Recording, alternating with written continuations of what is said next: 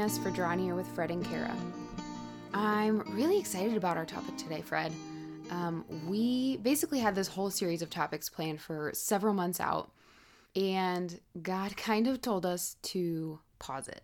And that's the beauty with something like this podcast. We started it because God put it on our hearts. And so all the topics that we bring to you, we truly do pray over. And if ever this effort stops being prayerful or stops being for the sake of God, we will stop doing it. But with everything going on in the world today, God made it abundantly clear that He wanted us to talk about suffering. So we will be talking about suffering's cause, why bad things happen, and then really spending most of today's time answering the question, does God actually ask us to suffer? And then what it looks like to have a willingness to accept suffering. So to begin, let's address the initial question. What's the cause of suffering? Fred, I mentioned this to you. I actually had a young student ask me this question. She was interviewing me about religion, and her question caught me off guard. It's a question with many complexities. But to really get to the heart of it, the root cause of suffering in the world is the first sin of Adam and Eve. When we read Genesis, it's so clear that mankind is united perfectly to God in the garden. He walks among them, He speaks directly to them, and to be united to God in this way is to be in complete communion with all that is good, true, and beautiful. And in the garden, because of this, there's no pain, no sorrow, no suffering. And then they turned from all that is good in God, and they sinned.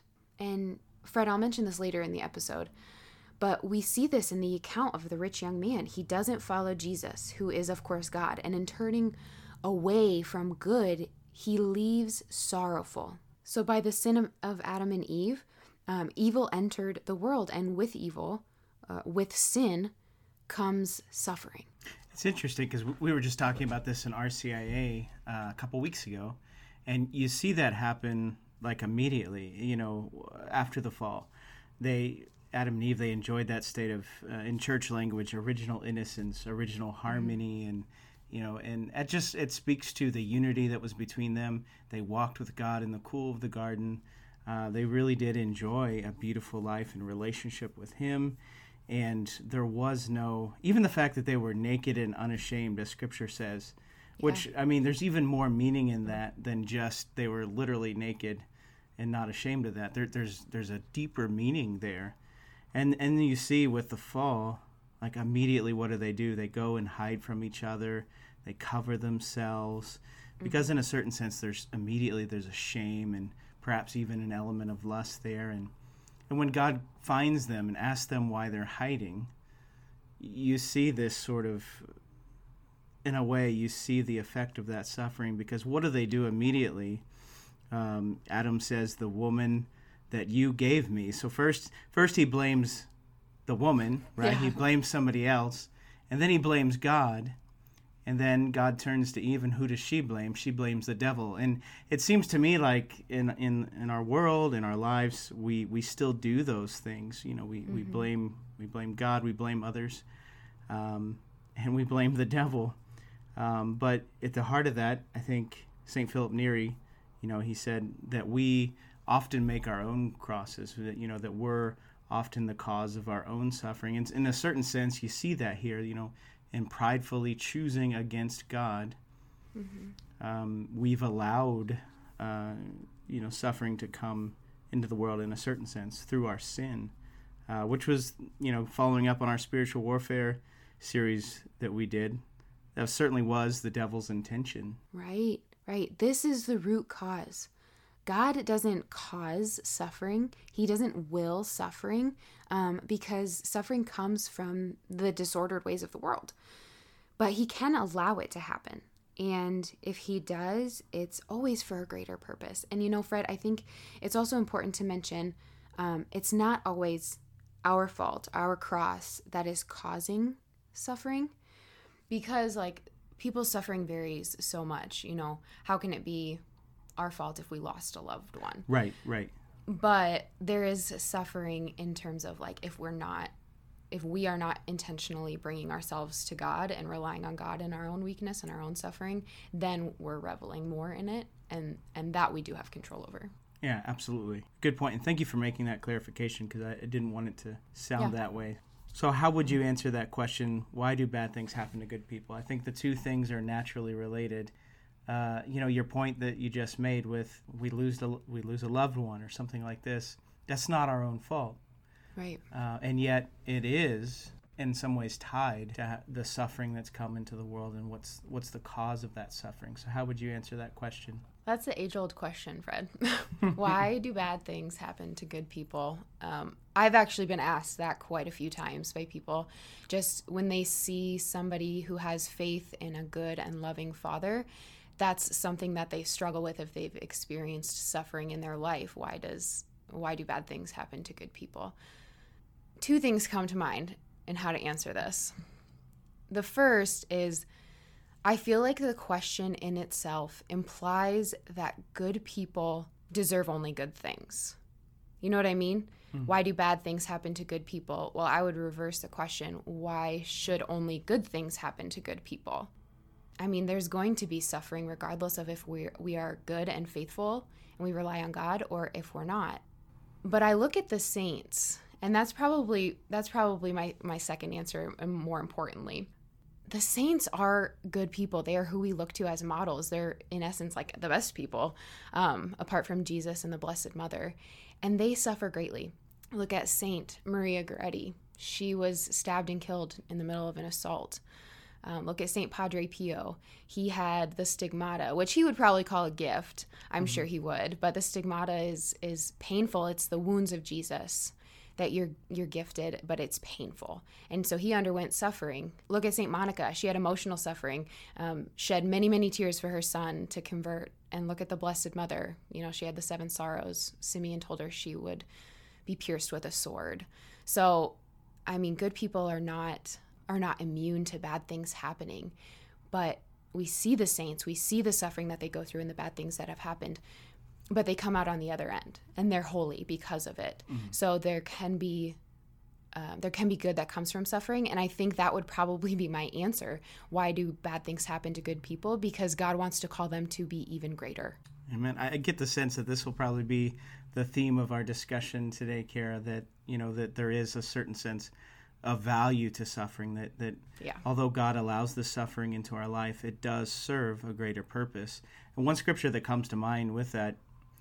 We can ask that question, why do bad things happen to good people? Well, why do good things happen to bad people? Right. One scripture that comes to mind there is that God sends his rain to for the just and the unjust. And in a certain sense, to live life in a fallen world, there are going to be trials, there are going to be sufferings, but there are also going to be great joys. The hope we have as Christians in the midst of suffering is that an even greater joy awaits us. And a lot of that joy is dependent upon how we respond in those moments of suffering. So, Kara, there's somebody that we know very well that suffered greatly for us, and it's an important, probably the key to understanding this whole idea of suffering having value, having redemptive qualities, serving a good.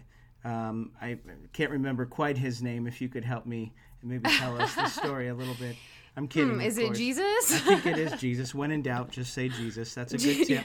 And that is actually a very profound statement there. When in doubt, just say Jesus. So so Kara, maybe talk a little bit, how did Christ suffer for us? And, what was the Father asking of him? And why did he go through this? What did he go through, and why did he do it for us? Yeah, well, I think first, I have actually heard it said that Christ suffered so that we don't have to. And that's just not the case. It's not the case, because Christ suffered in such profound ways, but we look at him in so many ways of how he is a model for us in our life. We look at how he lived. We look at how he prayed. We look at so many things, and he is the example. So why would we not look at the way that he suffered and he died? So how did he suffer and die, and how can we look at that? I think the easiest answer is the passion, there are obviously other ways in which he suffered, being persecuted and people plotting to kill him throughout his public ministry. He lost Joseph before his public ministry, his father. So there are other ways in which Christ suffered, but the most profound is looking at the passion. And there are the obvious physical ways that Christ suffered for us. He suffered in the agony in the garden where he literally sweat blood. This was known in ancient times as runner's agony. Like, they would start sweating blood, just thinking of how much they were going to have to undergo physically in running. Like, they would run, I don't know, a marathon. I don't know if that's what it was called in ancient times. They would start sweating just thinking about how their body was going to be pushed. So think of that with Jesus. He starts sweating blood just thinking about what he is going to undergo for you. And that's a great suffering for him. And then he gets betrayed by Judas. Think of that suffering. Betrayed. He calls him friend. You're betrayed by your friend. The Jewish leaders, they persecute him. They hand him over to the enemy. They hand him over to the Romans. Then the Romans sentence him to death. And then he's scourged. Okay, a scourging is not just like a whip. Okay, if anyone has ever seen The Passion of the Christ, a scourging is like hooks and multiple sharp objects and bones attached to a whip, and they like literally rip your skin and your muscles from your bones. And then he is made to carry the instrument of his death.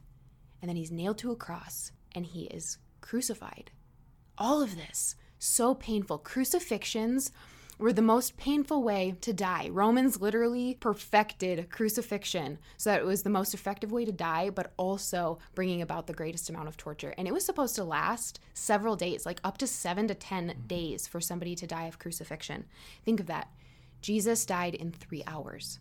So what we get in scripture is, having ordered him to be scourged, he was handed over to be crucified. That's all we get about the scourging. Right, yeah. But the fact that Jesus died in 3 hours when it's supposed to take days shows you how brutal the scourging was. So there are so many ways that Christ suffered physically for you. I think the scourging in particular is fruitful and instructive, especially that scene in The Passion of the Christ. Yes. As much as I cry every time, Fred. I think in a lot of ways that's the most powerful scene in the whole movie. And I think of that in a lot of ways. One, I love sacred art, but I think a lot of sacred art, for various reasons, Jesus doesn't look to be as scourged, if you will. I was just thinking this. There's a picture of him like with the thorns on his head. I'm like, this is right after the scourging, and he has no blood on him. I was like, make him bloody. He's he's hurt. It's very sanitized, and so I think when I watch that scene in The Passion of the Christ, that really gets to the reality of what's there. And especially when you think of reflections, Saint Jose Maria Escriva has an incredible reflection on the scourging at the pillar, where really he's taking in mind that who's responsible for the scourging of Christ, who's the person holding that whip. Well, it's me. I'm the person holding that whip. And through my sins, and in a very real sense, each lash of that, those instruments is one of my sins. And I think it's that kind of perspective helps us to keep in mind how the reality of Christ's suffering and what he suffered for, our sins ultimately. And I just think, it's incredibly sad, but also incredibly beautiful. Well, and I think something that I admittedly forget, and I imagine some people do as well, is we look at the way that he suffers physically. And, praying the sorrowful mysteries of the Rosary, I reflect on his physical pain. But Jesus was both divine and human, and he had human emotions. He experienced joy, he experienced sorrow, and he knew exactly how he was going to suffer and die for us. He has passion predictions throughout Scripture, throughout the Gospels, and there's a very specific one in Matthew chapter 20. He says, "Behold, we are going to Jerusalem, and the Son of Man will be delivered to the chief priests and scribes, and they will condemn him to death and deliver him to the Gentiles to be mocked and scourged and crucified. This is very specific. So he knew exactly what was going to happen.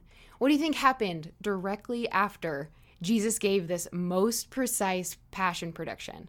He's talking to his apostles. His apostles did not recognize that, the Messiah is the suffering servant, not some political leader who's going to come in. No, what they did, the immediate response was they didn't even acknowledge that he said this. James and John go in, can we have the best thrones in the kingdom? So it shows this difference between what we want, this earthly glory and this easy life, and what Jesus has for us. And I just think of how much that would hurt. So we talk about the physical pain, but there's emotional pain. To imagine you just bare your heart and soul to your closest friend, and you tell them something difficult that you've gone through or something difficult that you're going to do, and they just completely blow you off. That's what's happening here. Right. I just feel like I would be very hurt in my humanity. I would be very hurt by that. That's essentially the entire passion, where Jesus knows what's going to happen to him, but he also knows that there are going to be people in his time and throughout all of history, in our time, who don't care about his sacrifice. And he is sacrificing himself for you. He sacrificed himself for Judas, for his friend who didn't care. He sacrificed himself for the scribes and Pharisees who handed him over and didn't care. He sacrificed himself for the Gentile soldiers who were scourging him, who nailed him to a cross, and they didn't care. So even in his passion, he suffered for every single person, even knowing that people were going to be indifferent to his love for you and his sacrifice for you. And that's essentially what the agony in the garden is. That's him. He's saying, Father, let this cup pass from me. Let this cup pass from me. Because he knows it's going to be so painful. And he knows that some people will not care. But he says, but thy will, not my will. So in all of that, he is still willing to sacrifice for you and for everyone else. And I think that really gets to the heart of suffering, that it sometimes is physical, but it's also emotional, and it can hurt and be painful, but it brings about a greater good, because think of the greatest good that came from Christ's suffering. We take joy and delight in his suffering because we reap the rewards, and that's salvation. And that is the greatest joy. Yeah. Also, I think one thing that really stands out to me there is the whole idea, as Catholics, we hear this phrase a lot, unite your sufferings with the sufferings of Christ.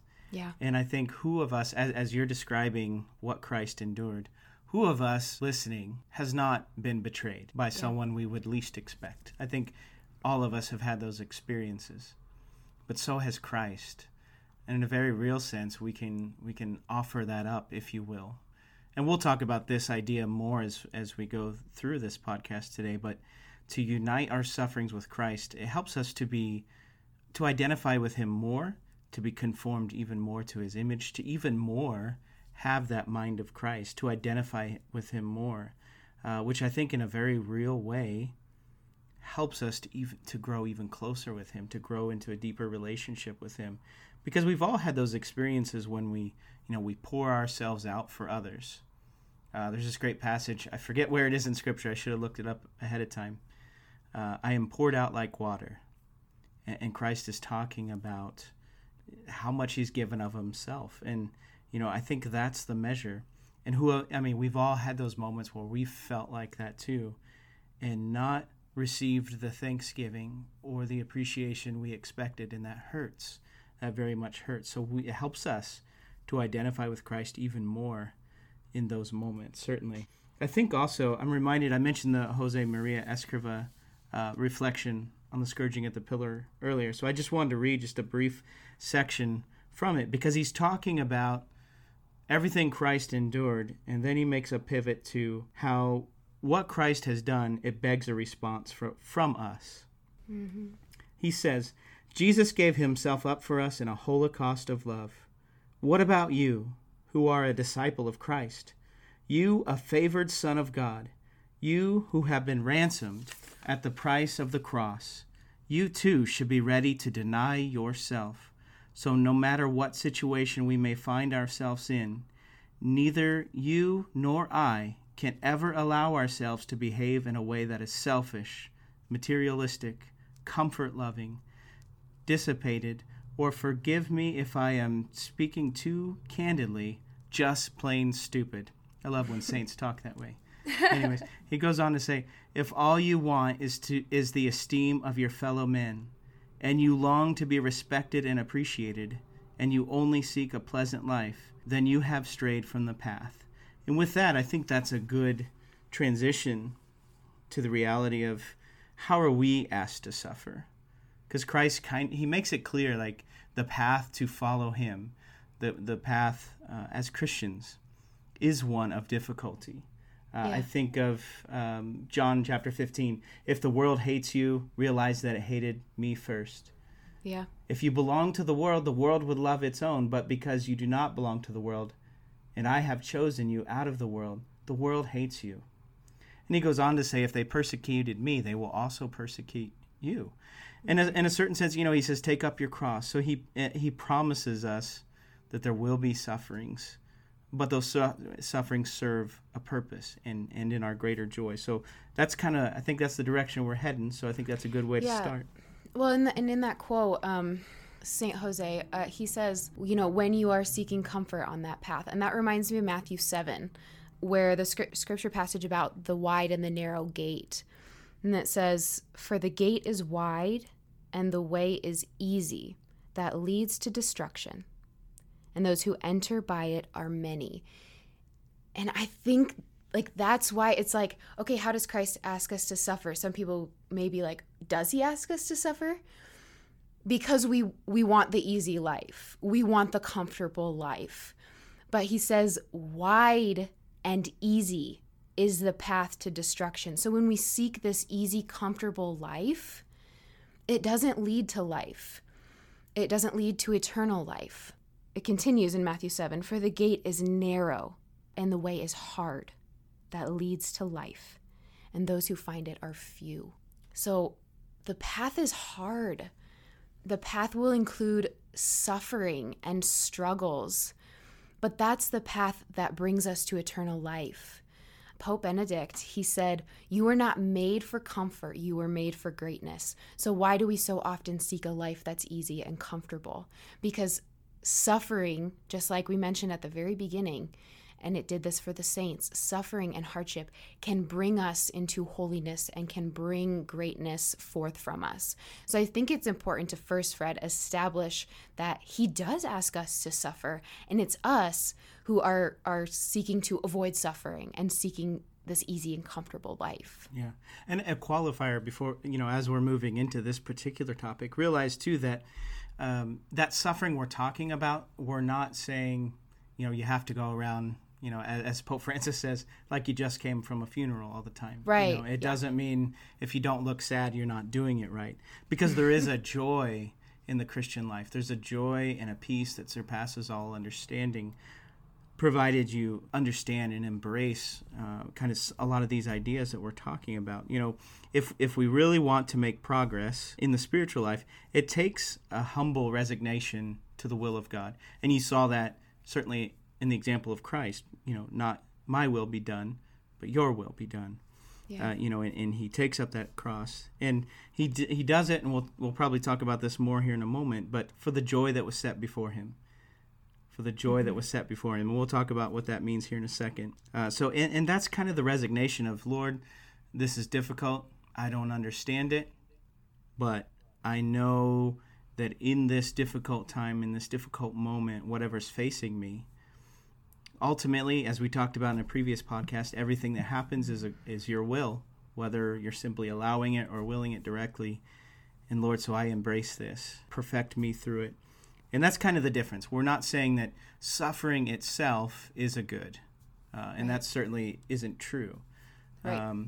We're saying suffering, its effect can be good, provided your response to it, and how you, how you direct your response in the midst of that. The effect can be good. Yeah, it reminds me of the reading today for Liturgy of the Hours. It's very fitting, Fred. It's from 2 Corinthians, and it says, it's St. Paul, And he's saying, I willingly boast of my weakness, that the power of Christ may rest upon me. Therefore, I am content with weakness, with mistreatment, with distress, with persecutions and difficulties, for the sake of Christ. For when I am powerless, it is then that I am strong. So that really gets to the effect of our suffering. It's uniting it to Christ, and it's allowing Christ to work in us. So how does Christ ask us to suffer? All over Scripture, we see Christ saying, drop your nets and come follow me, or come after me, or he, gives us this example of how to live in the Beatitudes, and then he lives that himself. So he is showing us that we are to look to him as a model. And as I mentioned at the beginning, it's not just a model of how he lives and what he does, but it's a model in everything, including how he suffers and how he dies. So the scripture passage that this is one of my favorite scripture passages. It's in Matthew 16. And it says, if any man would come after me, let him deny himself, take up his cross, and follow me. If any man would want to be a disciple of Christ, it means to deny ourselves, to take up a cross, and to follow him and look at him as a model and do as he does. And I think sometimes when we say, carry your cross, it can be kind of diminished, not diminishing your suffering, but we all have different variations of suffering. It might be something small that we just have a difficult time accepting, or maybe it's a hard time at work, or maybe it's a bigger cross or a heavier cross that's like a loss of a loved one, or you suffer from abuse or something like that. Everyone has heavier crosses to bear. It's just dependent on that person. But when Jesus says, take up your cross and follow me, this meant death. That was what the cross was. 1 Corinthians chapter 1, it says, we preach Christ crucified, a stumbling block to Jews and folly to Gentiles. So this was not an easy thing for Jesus to say, to take up your cross, because for us, the cross is this image of hope in Jesus. But for the Jews and the Gentiles, when Jesus says this to his apostles, it means death, because that's the sign of Roman crucifixion and Roman rule over the Israelites. And so I think I think that is really telling to what Christ is calling forth from us. This is an important point, because so oftentimes we hear, be a better you, your best life now, all these sorts of ideas. And it really kind of, in a very real way, runs contrary to what Christ is actually saying in Scripture. I think we see the best example of what you're talking about in St. John the Baptist. He must increase and I must decrease. St. Paul, it is no longer I who live, but Christ who lives in me. In the life that I now live in the flesh, I live by faith in the Son of God who loved me and gave himself for me. It's that whole idea of being more like Christ and less like me. When Christ says, come follow me, as you said, take my yoke upon you and learn from me, literally what he is saying is, take my worldview upon you, adopt my way of thinking, let my mind be in you. And Paul himself says that as well, let this mind be in you, which was also in Christ Jesus. And I think you mentioned, following Christ in all things. That really kind of was the understanding that the first disciples would have had.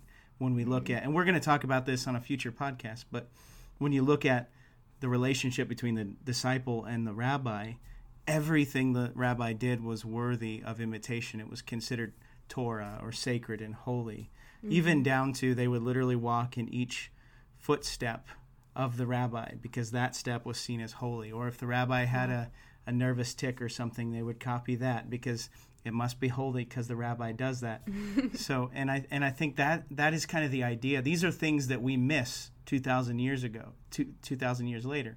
We take for granted that literally our whole life should be about imitating Christ, following his example through and through. Yeah, and I think even the mention of deny yourself and take up the cross, it might not necessarily mean physical death as the apostles would have interpreted it, but just being willing to sacrifice our own will. And Fred, I know you've mentioned this, denying ourselves, dying to ourselves to accept the will of God, because there may be a permitting of suffering. That is a part of God's will, but it's to bring about a greater good.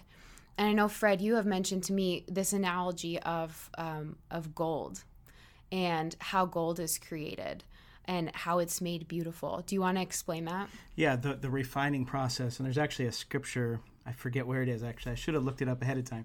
That's okay.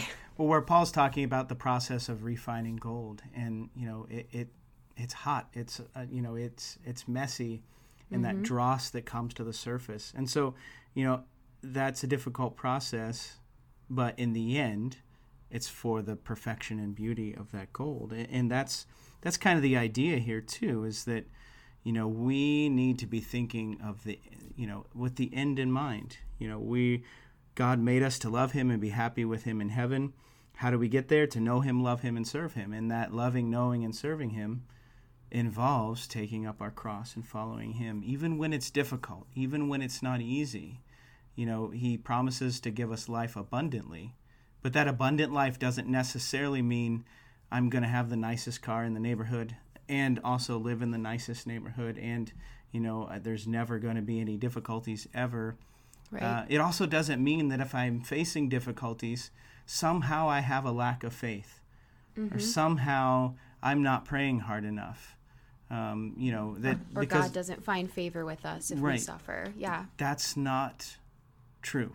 Right. But yeah, I just want to return real quick again to Jose Maria Escrivá here, if you don't mind, because it goes along with exactly what you're saying. He says, "You yourself must decide of your own free will to take up the cross. Otherwise, your tongue may say that you are imitating Christ, but your actions will belie your words. That way you will never get to know the Master intimately or love him truly. We are not walking with our Lord unless we are spontaneously depriving ourselves of many things that our whims, vanity, pleasure, or self-interest clamor for. Not a single day should pass that has not been seasoned with the salt of grace and of mortification." We'll talk about mortification here in a moment. "What a sad little happiness you will have if you don't learn to overcome yourself, if you let your passions and fancies dominate and crush you, instead of courageously taking up your cross." And I can't help but think a lot of the problems that are facing us in the world and a lot of what we're seeing is this very thing here. We have a lot of people who are not willing to overcome themselves. Yeah. They're perfectly content to be ruled by their passions. And I mean Christians especially here. And I know I've been guilty maybe even today, So, and I think that's something we need to be mindful with this as well. Yeah, being willing to suffer. That's what this whole podcast episode is about, is a willingness to suffer. We're talking about how Christ suffered, how he asks us to suffer. But really the response is us being open and willing to suffer. And Fred, in that quote, it says, essentially denying the comfort and your own life. And it reminds me of the rich young man, where he comes and this is actually like a very beautiful heart. Okay. So like when you read the rich young man, it's like, Jesus, what must I do to gain eternal life? And he gives him all of these commandments, and he's like, I do all of these. What more must I do? So this is a very like humble, I've done all these, but I realize there's something lacking. What is it? And Jesus says, sell all of your things and follow me. And then it says that he goes away sorrowful because he has many things. He is sorrowful because he's turning away from God to go back to his easy and comfortable life. At the beginning of this passage, Jesus says, why are you asking me who is good? And then at the end, it says he's sorrowful because he turns away. He has many things. He's sorrowful because he's turning away from he who is good. Right. Jesus asks who is good. Jesus is good. He's saying, come follow me. Yeah. Right? So that's what we're called to do, is to deny our will and ourself and be willing to suffer, even if it means selling our things and following God. That's the most literal thing. But then he says that he tells his apostles that it is easier for a camel to enter through the eye of a needle than the rich man to gain eternal life. And they're like, who then would be saved? How is it even possible? And Jesus says, it is impossible. He essentially says it is impossible. So we're like, your sufferings are difficult. They're hard. But take heart because they're actually impossible. Right. Right? Jesus says they're impossible. But then he says, but with God, all things are possible. Amen. So it's taking our suffering. We can't do it by ourselves. It's impossible by ourselves. But it's taking our sufferings and being willing to do it, but uniting our cross to the cross of Christ, because it's only through Christ, it's only with God that we can carry it. Amen. It's interesting to note, too, because the scripture, I mean, you pointed this out, the rich young man, for all purposes, he was a good man. Yeah. Like, certainly by the world standards. Even, in terms of the Pharisees, we're often unfairly critical of the Pharisees. Yeah. In a lot of ways, they kind of were the best of the best at the time. They really were striving to live a life of holiness. So a lot of good rabbis during that time. Hillel comes to mind. And Jesus was so hard on them because they themselves were missing some of the point. Not Right. because they were, terrible people, but even by the Pharisaical standard, I mean it as a compliment, even by their standards, this was a good man, and yet he struggled with that. And I say that to point out that, we have the world presents, I'm a good person, but by the world standards perhaps. And I think a lot of times we reduce that to things that are really pretty arbitrary. Well, I didn't kill anybody today. I'm a Right. good person, Right. No. There's more to it than that. There's more to it than that. It's a matter of the heart.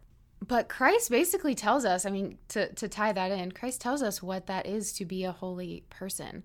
And he tells us this in the Beatitudes, in the Sermon on the Mount. He says, blessed are the poor in spirit. Okay, so we're talking about like the easy path and the hard path, what we think in the world and what God tells us to be.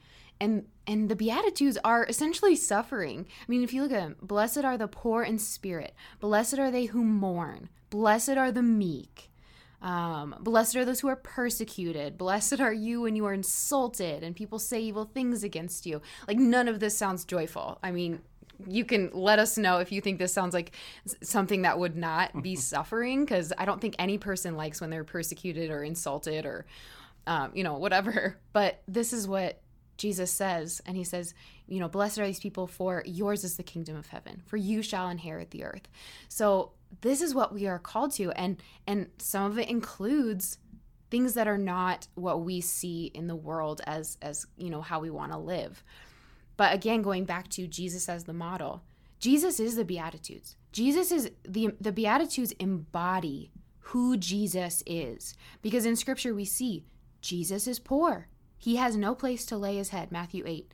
Jesus is meek. He says, come to me, for I am meek and lowly in heart, Matthew 11. Jesus is the one who suffers for righteousness' sake, and he has evil said against him, and he is the one who is persecuted. Jesus is the Beatitudes. So again, he is the model for us in everything that we do. And so I think that is so key to the willingness to suffer, is that Christ did not suffer so we didn't have to. Christ suffered to show us how to do it well and to unite it to God. So, Kara, what you're saying is I don't get to complain. Yeah, you don't get to. Is that what you're saying? Because I like to complain. You know that. No complaining, Fred. But that kind of goes to, like, we kind of have this hesitancy or resistance towards suffering. Can you speak a little bit to that? I think, in a lot of ways, we've talked about spiritual warfare and things like that in previous podcasts. So I think a lot of it has to do with there is a warfare within us. In a certain sense, we've talked about externally. The world and the devil, in a lot of ways, they're our chief external enemies, if you will. We can overcome the world by refusing its lies. I think you can see this with trends like minimalism and things like that, where people are realizing, no, I don't need all of that stuff. Right. I don't need the latest, greatest, all of that. You can see that starting to happen there.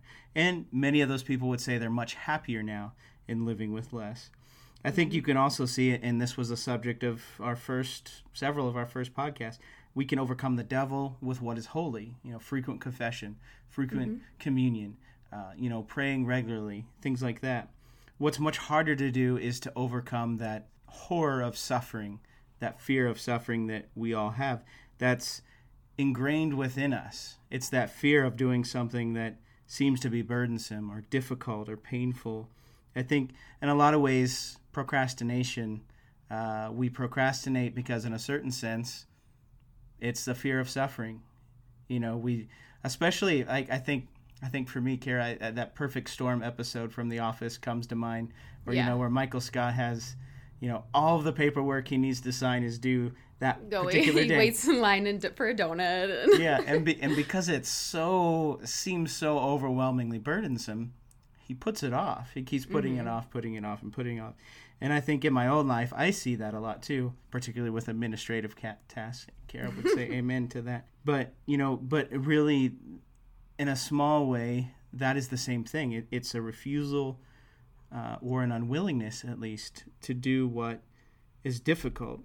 And really, even in the small things, Fred, like you said, the administrative stuff. But I know, like, in our state in life, which I know you can speak to probably way better than I can, but there are little things that we are asked to do because of the state that we're in that sometimes we like to avoid. But it's okay to accept that suffering. Yeah, these tips mostly come from Father Ripperger, we've talked about before, but I think they're good tips. And I think they get to the heart of, how can I overcome this horror of suffering? And that first one really is, as you said, the acceptance of our duties according to our state in life. So what do I mean by that? If I'm married, right, have kids, there are certain things in my life that I am duty bound to do that I might not want to. There is a certain suffering that comes with it. I've changed many diapers that there was certainly some suffering involved in the process of changing that diaper. However, what I've often found, and I talk about this, when we do marriage preparation and things like that a little bit, that really when you go into marriage, in a lot of ways, it is about, it's self-denial. Marriage, in a lot of ways, is a form of self-denial. And if it isn't that at its heart, then you might be going into marriage with the wrong intentions and for the wrong reasons. Well, Paul says, husbands, love your wives as Christ loved the church. Well, how did Christ love the church? He died for the church. So as, in our relationship and marriage, we are to die to ourselves because we love that person. Yeah, exactly. So I want to challenge any men that are listening. Next time you watch The Passion of the Christ, when they take Christ down from the cross, I want you to pause the scene there and really, where Christ is laying bloodied on the ground, that's what marriage looks like. That's what you're called to. That's how you're called to love your wife. And so I think a lot of times I don't want to do the dishes, I don't want to do these certain things. I'll just get some flowers. That'll make up for it. No, it won't. But denying yourself will. Even in a different state, like if you are a student, like I'm a graduate student, my suffering is definitely sitting down and writing a 20-page paper. That is suffering for me. So there's that procrastination where I'm kind of like denying or not being willing to suffer because that's my state in life. I need to suffer in that way, in that moment, because that's what's, required of me. So there are different areas in your state in life that, like, this is what you're being asked to do. Even if you don't enjoy it, you have to do it.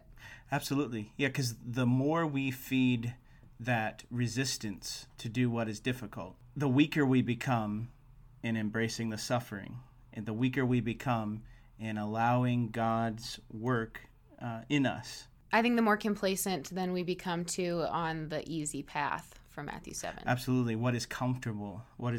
For sure. Another thing I think is important for us to overcome that unwillingness to suffer is a resignation to crosses, a willingness to suffer at the hands of others. And what do I mean by that? It would be a lot easier to be holy if it wasn't for everybody else around, And I'm sure everyone that's listening probably has one person in mind when I say that. Like that one person in your life that would make it very difficult for you to be holy. They always seem to... the last nerve that you had, they got on a long time ago. That sort of idea. And St. John of the Cross talks about this when he talks about his cautions, he calls them.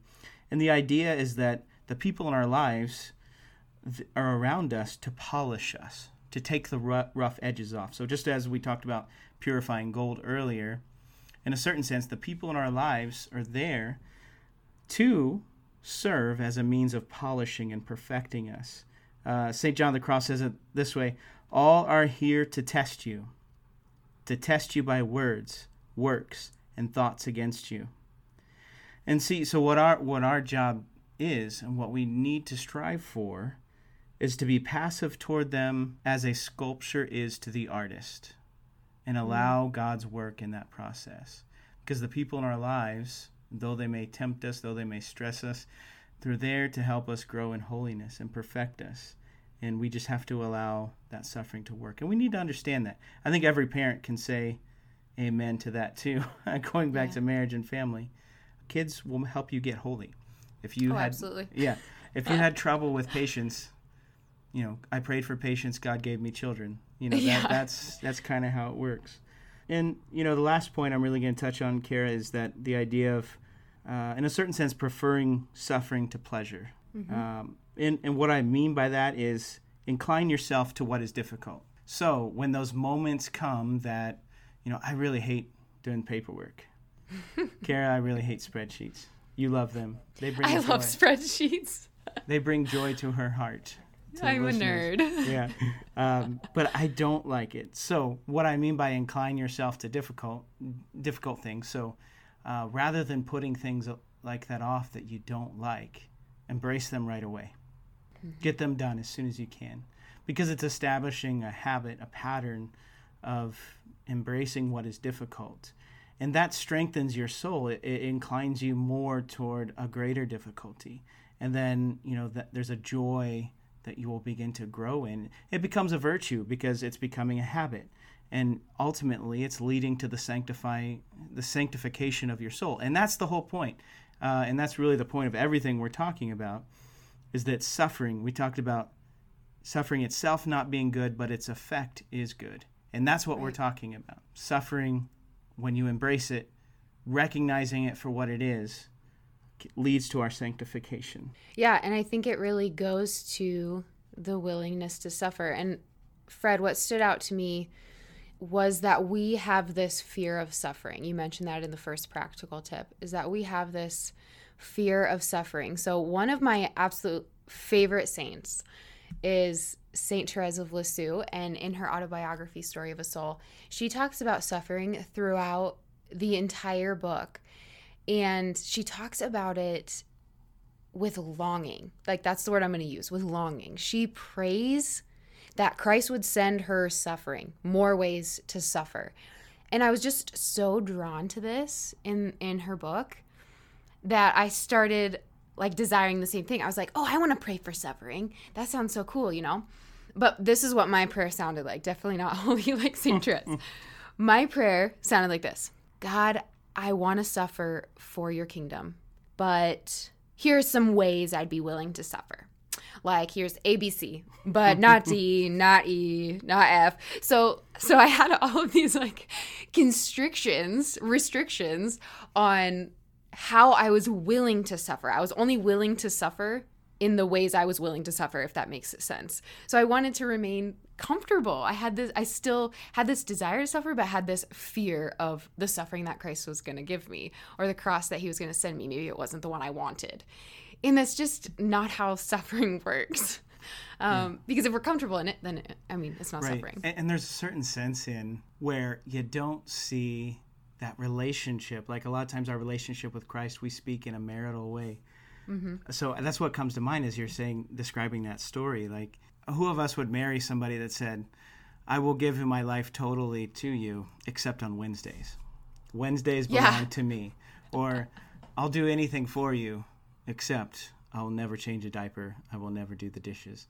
Right. You know what I mean? And there's a certain sense, and that's exactly what I've heard you say that before, but I didn't make that connection. But as you're saying that now, that really stands out to me. Right. Like, if we're willing to offer ourselves, if we're willing to truly die for ourselves, just like we're called to in marriage, then there's nothing that we're supposed to withhold.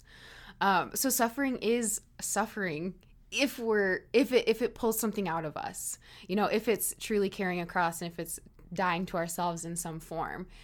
And I think the important thing to mention in that is that even though suffering is hard and it's painful, there can be so much beauty and joy that comes from it.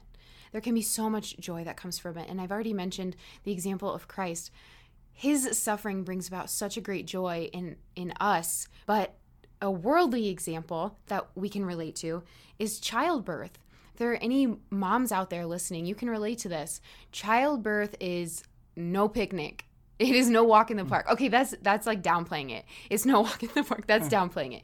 It is not even, it's far above like a sprint through the park. I hate running, so that's suffering for me, is a sprint through the park. And it's a million times worse than that.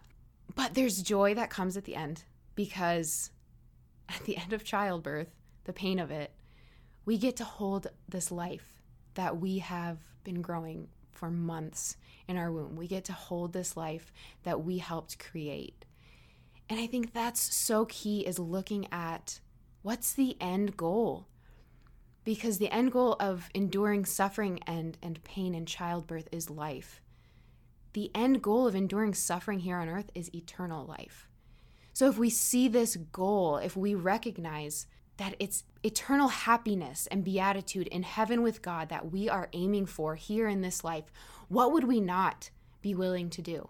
Like I have 2 children, and I can't even begin to express to you the joy and happiness that I felt when I held them for the first time in my arms.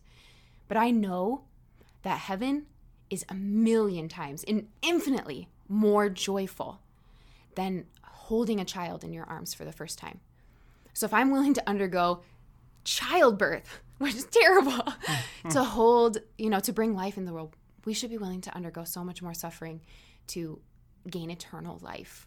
Amen. I think in a lot of ways that whole idea, Jesus endured the cross for the joy that was set before him. Mm-hmm. That joy was you listening, by the way. It was Kara and I as well, because that's why he did it.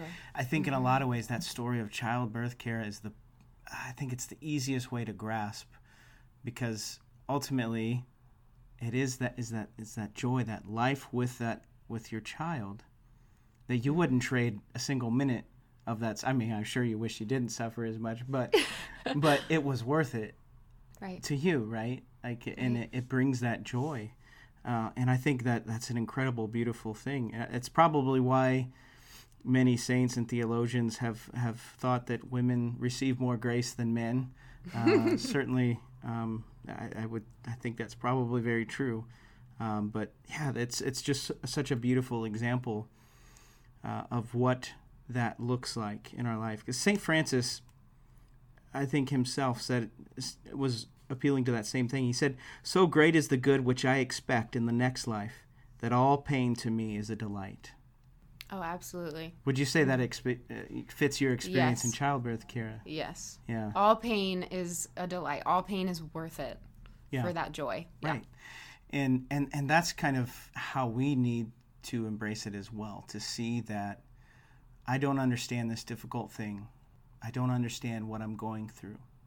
Yet God ultimately sees the purpose, sees that there's something good in this, and he's working for my betterment.